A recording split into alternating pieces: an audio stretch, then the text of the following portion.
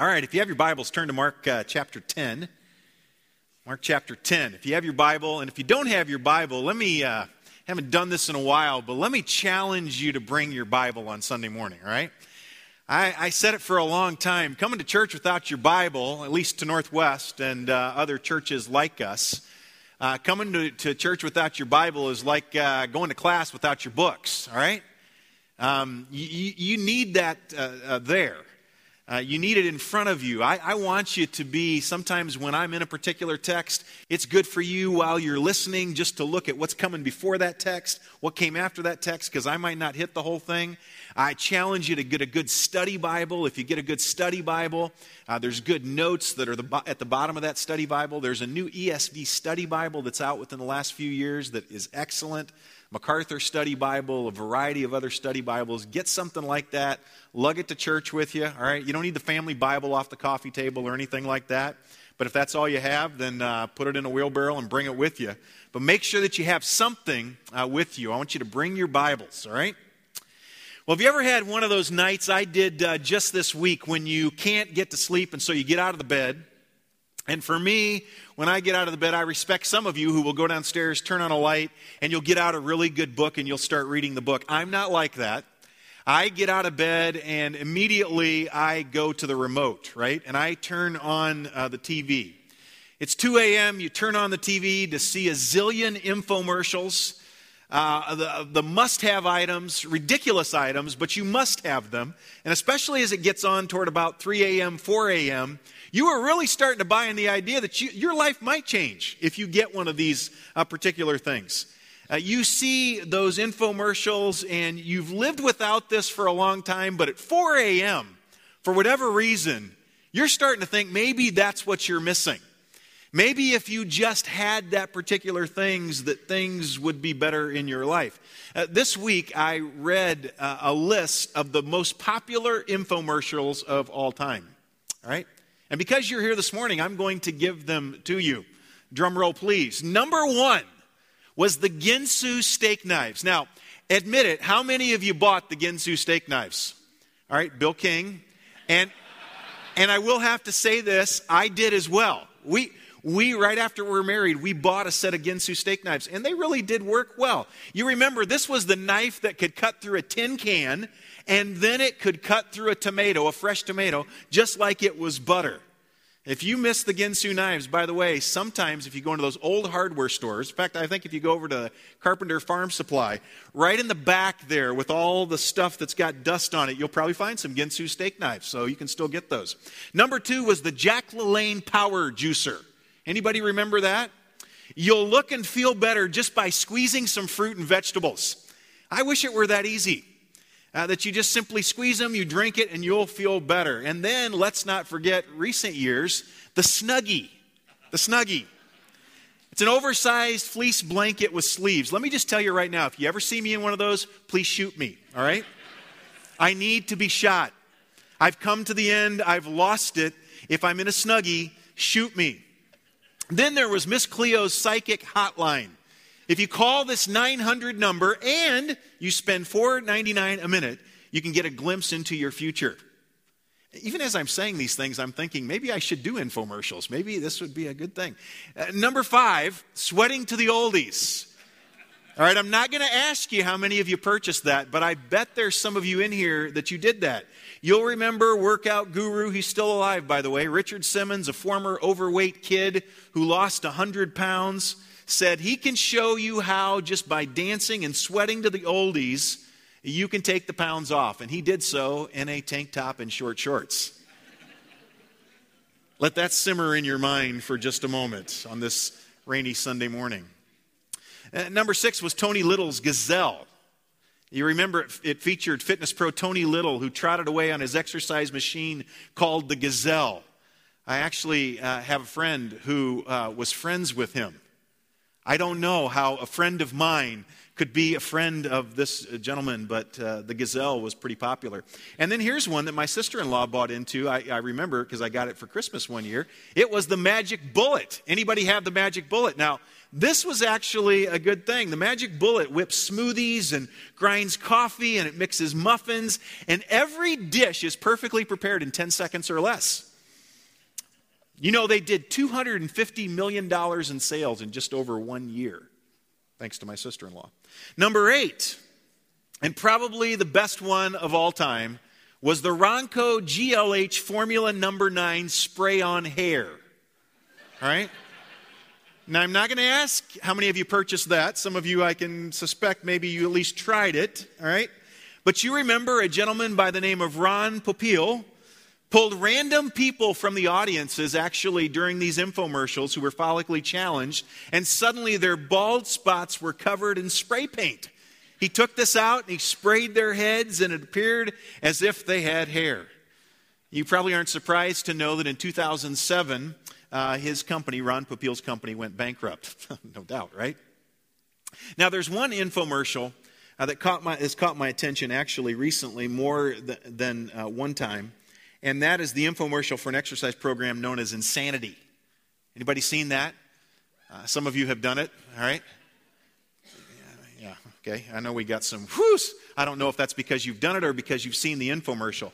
Here's what the Insanity website says, though. The Insanity workout might just be the hardest fitness program ever put on DVD. Your personal trainer, Shaun T, will push you past your limits with 10 Insanity workout discs packed with plyometric, whatever that means, drills on top of nonstop intervals of strength, power, resistance, and ab and core training moves. No equipment or weights needed. Just the will to get the hardest body you've ever had. Now, I got to tell you, just the other night when I woke up, I happened to see Insanity. I watch that infomercial and I look at those results and I think to myself, that could be you. But I know, see, because I'm 46 years old, all right? I'm smart, kids. I know this stuff.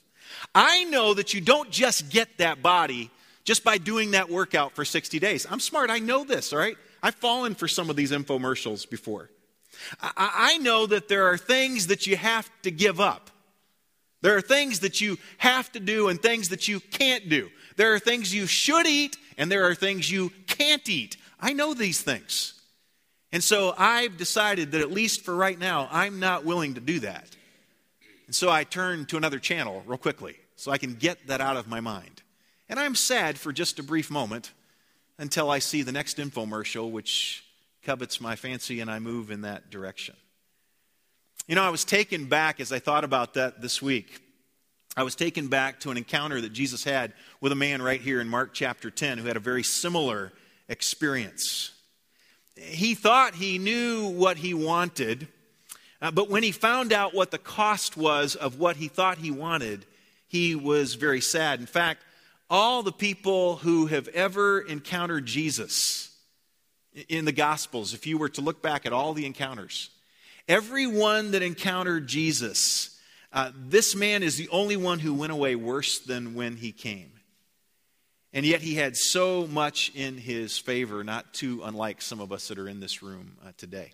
And I want to look at his encounter. If you're in Mark chapter 10, look down at verse 17. Verse 17 says this: as he was setting out on a journey, a man ran up to him. And we know from Luke and Matthew's account of this story that this guy was a young man and that he was a ruler. Probably a ruler in the synagogue, which was an especially significant honor for a young man. And we also know that he was wealthy. If you look later on down there in the text, you're going to see that he owned a lot of property. The fact that this man actually ran up to Jesus publicly and asked him the personal revealing question that he's about ready to ask him shows the man's sincerity. He was not haughty or presumptuous at all, but he was humbly trying to determine how he could find satisfaction and how he could have this overwhelming need that he felt in his life met. And so he was obviously oblivious to what people around him might have thought about him. No doubt that there were people that were around him that knew who he was, and they would have looked at him and they would have considered him, they would have thought that he was a man who was religiously fulfilled. And I thought to myself this week, that's really not too unlike so many of us that find ourselves here in this particular place today. There are people that know us and they think that we must be satisfied. After all, we're the people that go to church. We're the people that are religious people. And after many years as a pastor, a person in ministry, I believe one of the greatest hindrances to a person coming into a personal, authentic relationship with Jesus Christ is, in fact, religion itself. It's this whole idea of religion. Outwardly doing all the right things. If we really were to investigate ourselves today, unfortunately, the technology does not yet exist for me to be able to put up on a screen exactly what's in your heart right now, exactly what's in your mind. But if it were, probably some of you said, I'm going to get up out of bed, I'm going to take a shower, I'm going to get in the car even though it's raining and it's cold, and I would rather stay in this warm bed this morning. I'm going to do that because this is what I do. This is a religious experience for me. Outwardly, I do all the right things, but inside, I am dead. Obviously, this guy knew that something was missing in his life. He didn't know the answer to the question that people have been asking since the beginning of time. Where do I go when I die? Is there a life after death? And if so, how can I get it? And so the text goes on to say, as he was setting on a journey, he ran up to Jesus and he knelt before him and he asked him, "Good teacher, what shall I do to inherit eternal life?" You notice that he certainly had respect for Jesus. He knelt down and he called him good teacher. And by calling him teacher, it indicated that he certainly had a respect for Jesus. But there is no indication whatsoever that he believed him to be the promised Messiah and the Son of God. Most likely he was familiar with Jesus' teaching. Most likely he'd heard about Jesus' miracles that he had performed. And so this young man assumed that this Jesus might possibly know something about eternal life. And so he comes to him to ask this significant question. I think it really sums up well how many people feel about Jesus in our world today. There are many religions, there are many movements that put Jesus in that same category as a good teacher. In fact, maybe that's you this morning. Maybe you look at Jesus similarly to the way that people look at Mahatma Gandhi, or like Dr. Martin Luther King or Mother Teresa. They're good leaders. They're eloquent speakers. They're great examples. But the bottom line is that Jesus was not just a great example. He wasn't just an eloquent speaker. He wasn't just a good teacher. He was the Savior of the world. And so look at Jesus' response to this man's title of good teacher, verse 18. And Jesus said to him, "Why do you call me good? No one is good except God alone." He was a great teacher, but he is obviously far more than just a great teacher. He is the God that came to this earth to be the Savior of the world. And so Jesus basically says to him, don't call me good unless you think that I'm God, because only God is good. And if you don't think I'm God, then don't call me good, because there's only one good person, and that's God. If I'm not him, then don't call me good.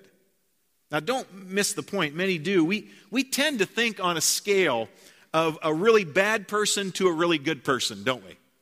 You have in your mind who really good people are and who really bad people are. And as long as there are people that we consider just to be a little bit worse than us, then we're good. We're okay.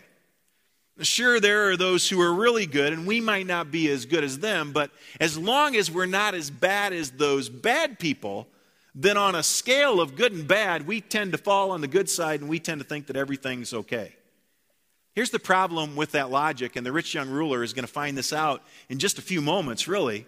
That Romans 10, Paul said in Romans chapter 3, verse 10, that there is no one that is righteous.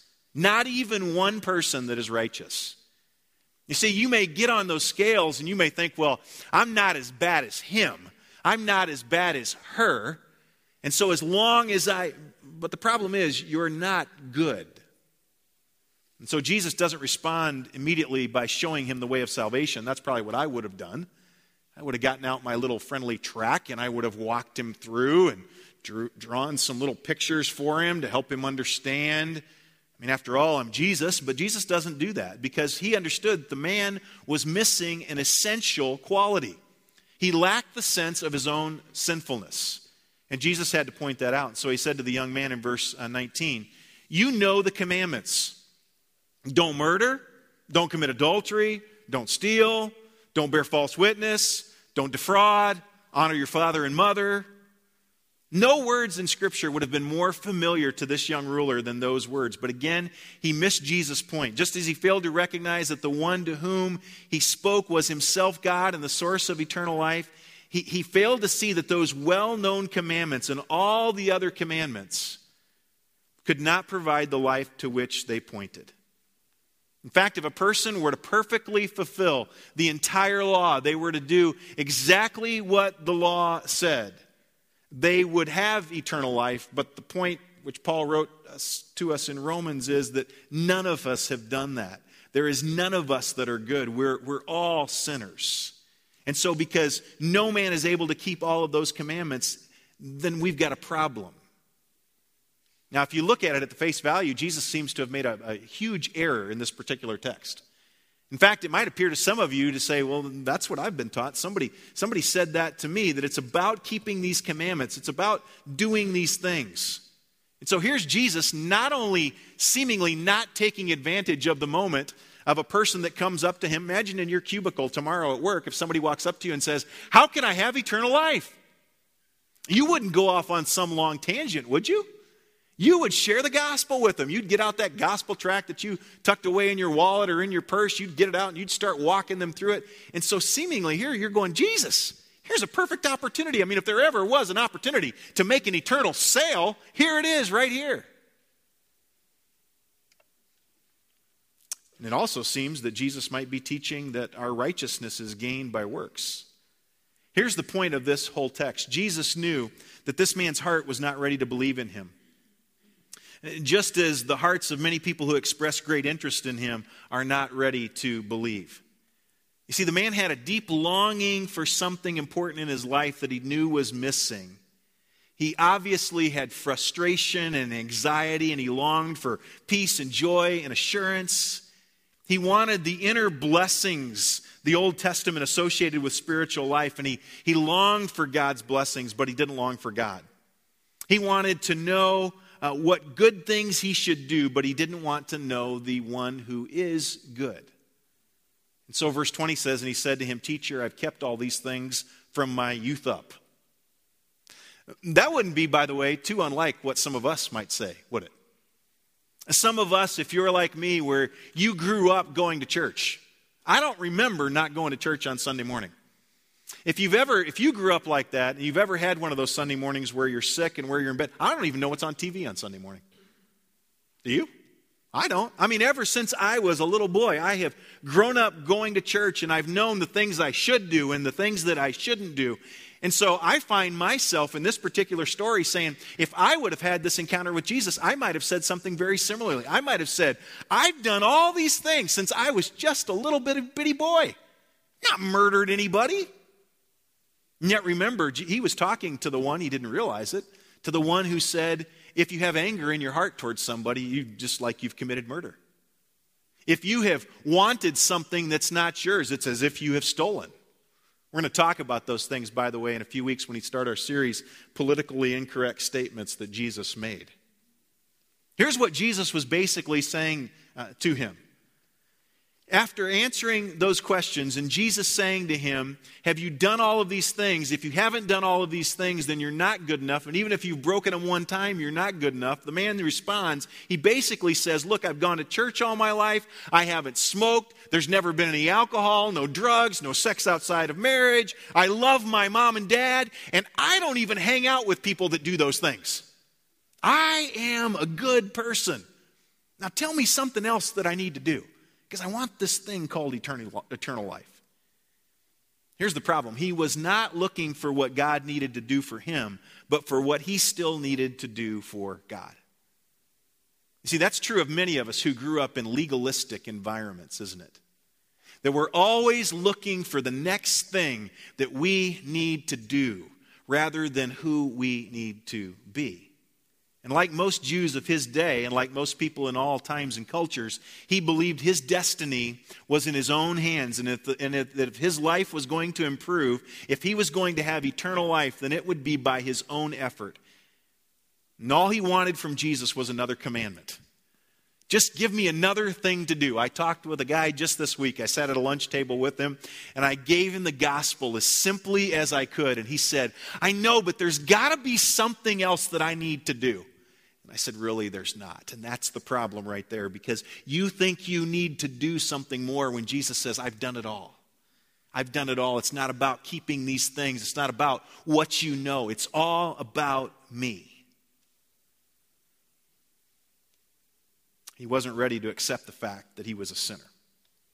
And yet the Apostle Paul said in a verse that's familiar to many of you, Romans 3:23, that all have sinned and missed the mark. You see, we don't really come into a saving relationship with Jesus until we realize that we are lost and hopeless without him. And I want you to hear this morning that I don't care if you've grown up in church. I don't care if you've sat here in this auditorium for a few years and you've listened to the Word of God being opened up and you've bought into the idea that you're a Christian because you go here, because of all these things that you've done, because you grew up in a Christian home and you've always gone to church, and because you prayed a prayer at Vacation Bible School. And by the way, I don't make fun of this when I say this, that you don't even remember that your mom or your dad told you that you prayed, but there's been no change in your life. Let me tell you this morning emphatically, that is not the gospel. That is not the gospel. The gospel in its very essence says, there is nothing that is good inside of me. I am desperate. I am hopeless without Jesus. And unless I place my trust in him alone as my Savior, I will be eternally disappointed. That's the gospel. You see, we don't just add Jesus to our lives. He is our life. And so I say it very often to people like this, that Jesus plus anything else equals sadness / disappointment / eternal disappointment. But Jesus plus nothing else equals everything. In fact, Jesus said it in the Gospels several times. Luke chapter 9, verses 24 and 25, Luke wrote, Jesus saying, "For whoever wishes to save his life will lose it. But whoever loses his life for my sake, he is the one who will save it. For what is a man profited if he gains the whole world and he loses or forfeits himself?" See, that's the gospel. That's the gospel. It's not about how good you are. It's not about how good I am. Because I know me. And at the end of the day, I'm not very good. And at the end of the day, I know some of you, and you're really not very good. You are at moments, but you are not good enough. You are not the good one. There is only one good one, and that is God. Our sin has separated us from him. And this rich young ruler was saying, I've done all of these things. Tell me to do one more thing. And I promise you, if you'll just tell me one more thing to do, one more thing to add to my resume, then I'll do it. I love verse 21. In fact, verse 21 is probably, certainly one of my favorite verses in this particular account, Mark's accounting of this particular encounter that Jesus had with this rich young ruler. Look at verse 21 with me. It says, looking at him, Jesus felt a love for him. I love that phrase. Jesus felt a love for him. You may recall that we have seen in each of the encounters we've studied over the last several weeks that Jesus has compassion. He is gentle. He's kind to those who genuinely want truth. And I want to say to you this morning as one of your leaders, I want that characteristic in my life. I really do. I want it in my life. I want it in my ministry as a pastor. As I encounter those people who are desperately looking for answers to life's most important questions, I want to love those people. I love that. Picture with me, here is the God of the universe, right? Not just another sinner that's talking to the rich young ruler, and so he replies, I love you, man. You know, sinner to sinner, right? I mean, You're a sinner, but so am I, and so I love you. Come here. Give me a bear hug. No, this is Jesus, part of the Trinity, the God of the universe, who the text says looks at this man, this rich young ruler asking these questions, and the text says, Jesus loved him.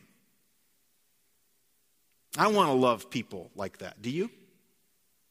I'm convinced that many of us, we simply get annoyed when somebody doesn't look like us, or when somebody doesn't talk like us, or somebody doesn't share the same opinions on social issues that we share, or at this particular season of the year when they have differing political views. Have I struck a nerve yet? You say, well, how do you know that? Well, because I'm on Facebook, all right? I never give a status update, but I'm always lurking right below the scenes, all right? Right below the surface, I'm watching, I'm listening.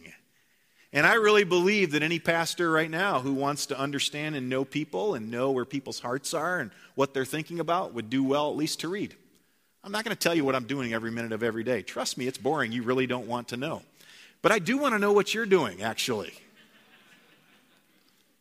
Let me ask you a question. Are you annoyed by those people that don't agree with you?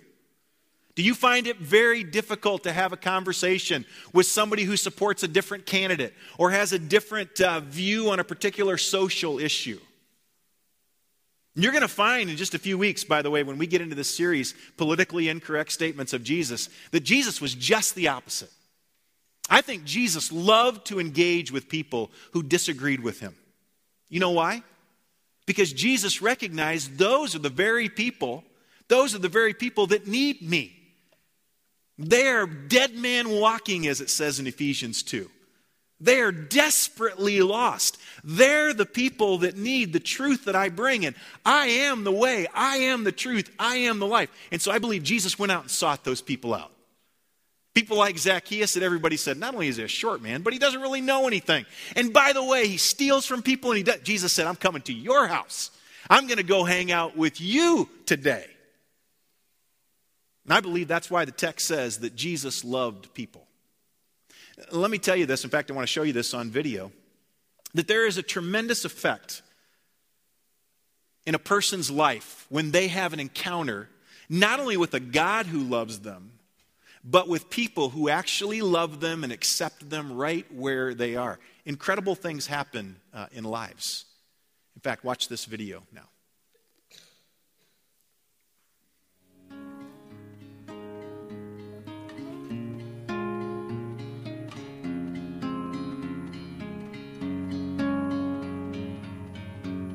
Faith started for me in high school, and it didn't start from my parents.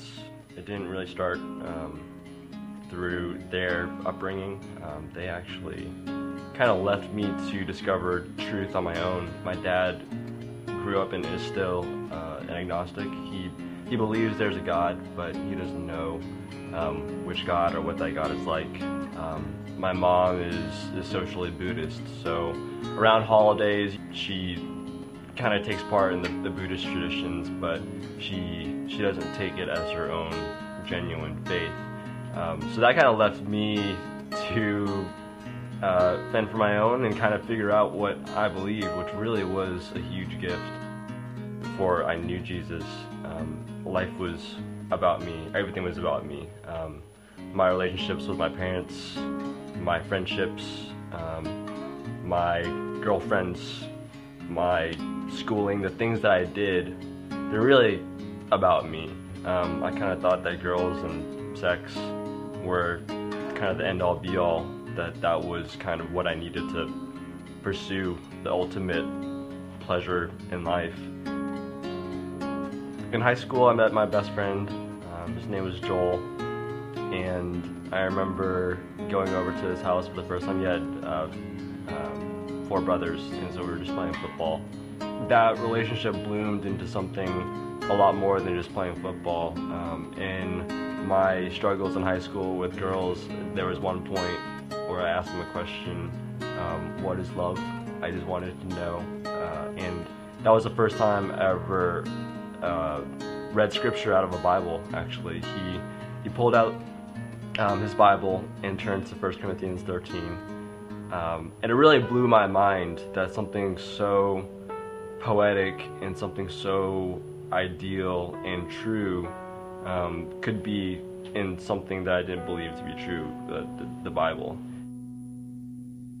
And so after a lot of research, I read a lot of books. I wanted to figure out, okay, this Jesus person, is there truth in him? I came to a point where I thought about Jesus and I figured out I couldn't deny him. I couldn't come up with a logical, reasonable argument to claim that he didn't exist. And so there was a night my freshman year of college where I told God, I can't deny you anymore. There's nothing that I can do but believe in you. There's nothing that I can do but claim you as truth.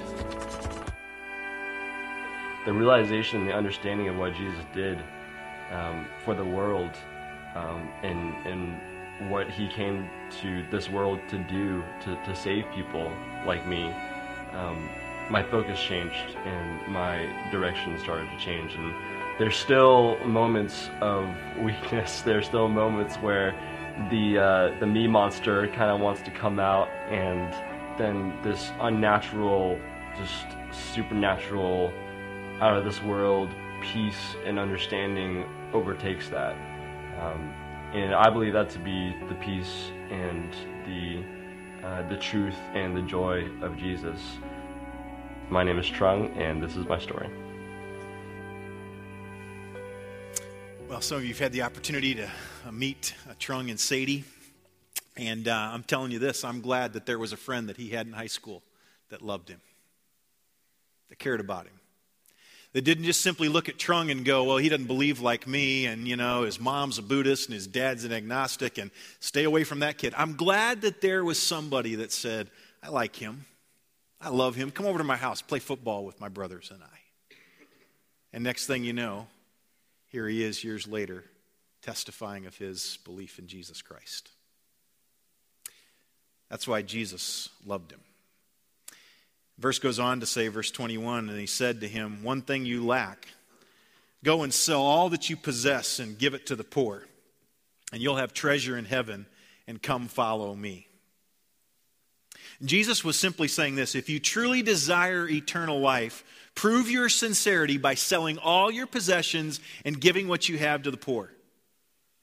And in fact, if he truly lived up to the Mosaic command to love his neighbor as himself, he'd be willing to do exactly what Jesus was just commanding him to do. His willingness to obey that command, by the way, would not merit or earn him salvation, but it would be evidence that he desired salvation above everything else as a priceless treasure, a pearl of great value for which no sacrifice would be too great.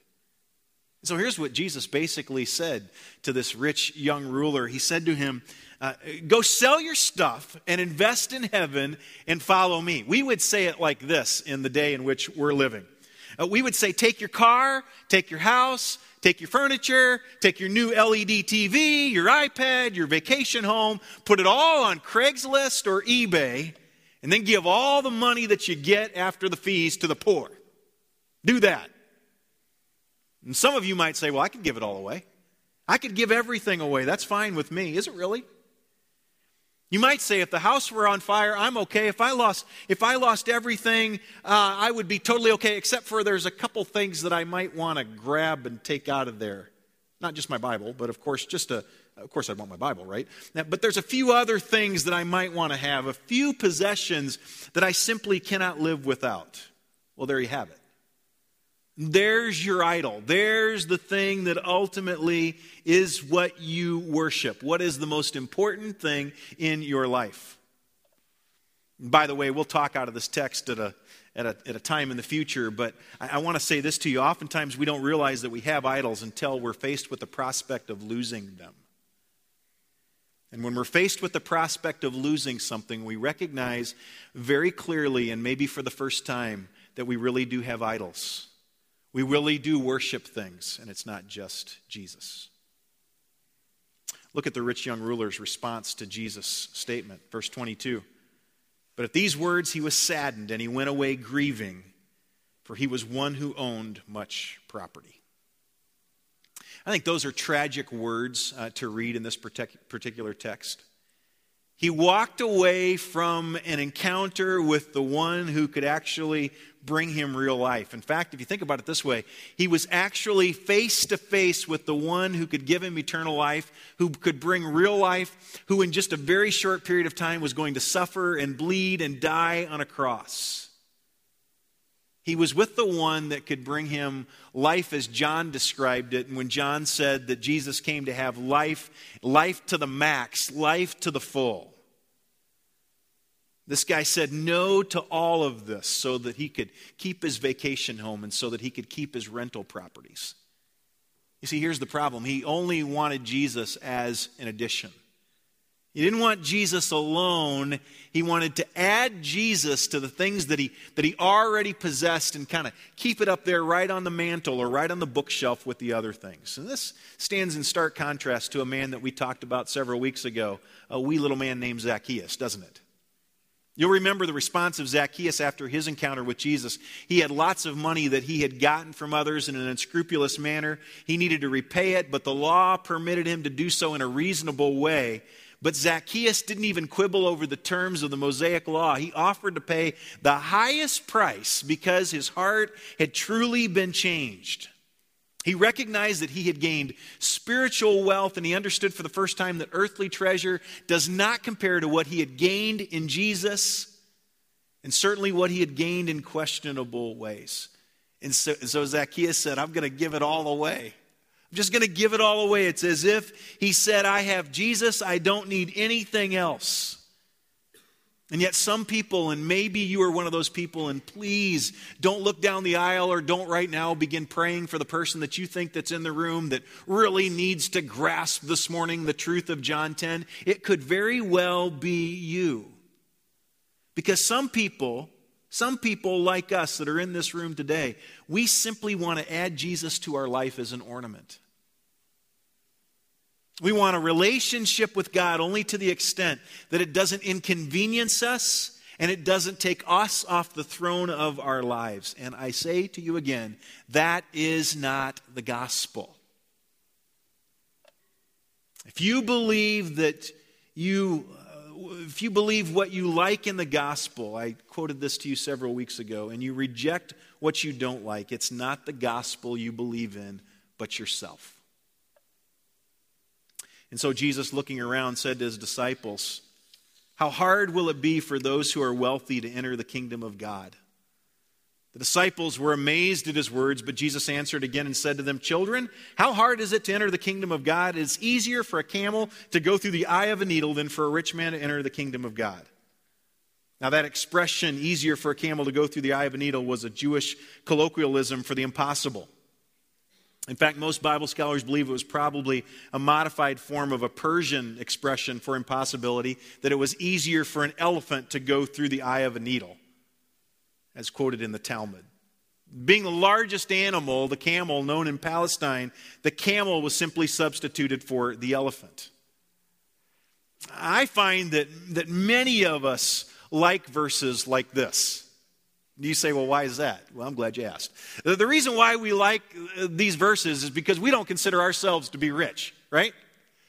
There aren't too many of you that I said, okay, how many of you are really rich would go, that's me. That's me. Or you go, no. Even if you are, you go, no, not me. And so we like that. And I don't know if you've been paying attention to these little debates that they've been having on TV and in the media, but it is really popular right now, isn't it, to bash rich people. In fact, it's really popular to put up a sign and go, I'm the 99%. It's the 1% over there that's really evil. That's really popular. But it really all depends on the standard that you use to determine whether or not you're wealthy, doesn't it? In fact, when we look back at the history of the world, do you realize that it is very easy to classify even the poorest in this room this morning as the rich? Go spend a week with our friends in Kenya. And then come back and you tell me if you're poor. And let me remind you that you don't have to be rich to have money as your idol. You can be poor and you can be obsessed with money. You can be obsessed with trying to get rich, trying to get the things that you don't need and you cannot afford. You realize that roughly 25% of Jesus' teaching in the Gospels is about money, possessions, finances, and wealth. Why? Because he knows that we are prone to trust in those things rather than trust in him.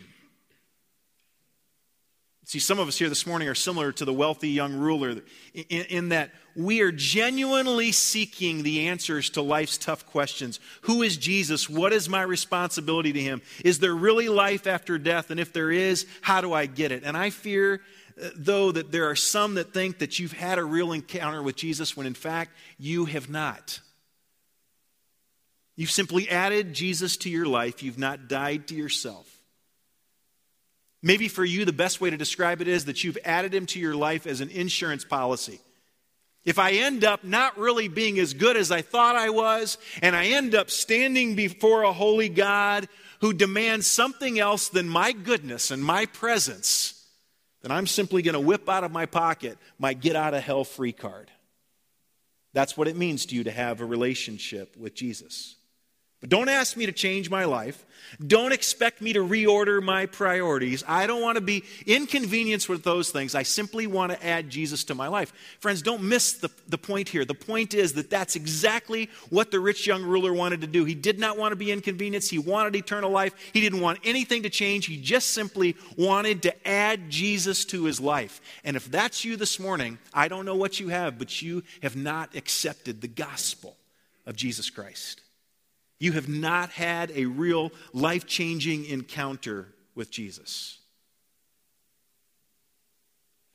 In reality, in fact, if that's you, you should leave this place this morning sad, just like the wealthy young ruler when he walked away from his encounter with Jesus.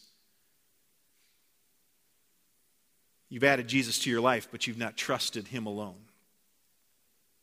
Verse 26 says they were even more astonished and said to him, "Then who can be saved?" Looking at them, Jesus said, "With people, it's impossible, but not with God. For with all things, for all things are possible with God." You see, again, he knew that in just a few weeks he was going to suffer and bleed and die on a cross as the payment for man's sin. And so, therefore, with him, those things were possible. God does the impossible, in fact, in conversion. He radically reorders our human values. It's impossible for any human being to be saved alone, but Ephesians 2, but God, who is rich in mercy, because of his great love with which he loved us when we were dead in our transgressions, made us alive together with Christ. By grace you have been saved. It's really a tragic story. It's a tragic story. That this man came face to face not only with the gospel, but with the gospel in flesh. And even though he had that direct encounter with Jesus, he walked away sad and grieved, holding on to the things that don't really matter, when just in front of him was everything. I think that's the tragedy, not only in this story, but that's the tragedy of so many lives and churches all across the triangle this morning. Auditoriums that are filled with people that go through religious experiences, religious rituals on a weekly basis. And yet when we get right down to it in the story of this encounter with the rich young ruler, we come face to face with the fact that for many of us, we've simply bought into the idea that the gospel is me plus Jesus. It's Jesus plus something else. When in reality, it's Jesus plus nothing equals everything. And I pray that if you find yourself in that position this morning, I pray that you would not allow your pride, your arrogance, to keep you from spending eternity in heaven with Jesus. It's only when you come face to face and you encounter Jesus for who he really is that your life is transformed and changed. And I will say this to you this morning in closing of this series. If there has been no radical change in your life, you may have prayed a prayer. You may have gone to church all your life. You may be a really good person. But you one day will be eternally disappointed because you are trusting in that which cannot save. You're trusting in yourself. And my prayer for you is that just like the rich young ruler, you won't walk away sad and grieved, even though the gospel was right there, but that you will trust in Christ alone as the Savior from your sin. Let's bow our heads and pray together. Before I pray this morning, just as we close out this series, I really feel like I want to do this for the ability that I would have to pray for some of you. If you have your heads bowed and your eyes closed, right before I pray, I'm wondering if there's somebody in the auditorium this morning that you would say, you know, I've been sitting here for several weeks and I've listened to these encounters with Jesus and what it means to have a radically changed life. I've seen stories, I've seen testimonies on the screen. And there's been no radical transformation that's taken place in my life. And I'm becoming convinced that either I don't have Jesus at all or that something is really wrong in my life and I'm lost. If that's you this morning, I want you just, while nobody else is looking around, I want you just to simply slip up your hand and slip it back down. Just allow me to see that so that I can pray for you as I close this morning. Anybody? Don't be like the rich young ruler. Don't walk away sad and grieved because it's too radical of a thing to let Jesus have total control of your life and come into a saving relationship with Jesus Christ. Don't do that. These are the most important questions of life that we've dealt with. Who is Jesus and what is my responsibility to him? If he's God, if he loved me enough to send his son Jesus to die on a cross for my sin, what is my response to that? That is the greatest question of life and determines where we spend all of eternity. Anybody else that I can pray for this morning as I close? Slip your hand up, slip it right back down. Father, I pray for those that God are so deceived. We recognize, Lord, that unless radical transformation takes place in our life, we are still dead. We can look into that casket and say that person is alive, but spiritually speaking, we are dead. And God, you know my heart because you know it is my greatest fear that I would speak week after week after week to people whose ears have become deaf to the true gospel. In thinking they've got something, and so because they've got something, they've got the real thing, when in actuality they are to be eternally disappointed. Lord, I pray that you wouldn't give Satan victory. I pray that you would use your Spirit to move in hearts, to bring conviction in lives where there needs to be conviction. For that man, that woman that thinks they've got it all together and everything's okay, God, use your Spirit even right now to convict them and show them that it's not okay. And that one day they'll be eternally disappointed unless they trust in you alone as their Savior. God, thank you for these encounters which were recorded in the Gospels. They show us your humanity, your compassion, your love for mankind. They set an example for how we interact with those that are seeking, that are searching, that are desperately lost.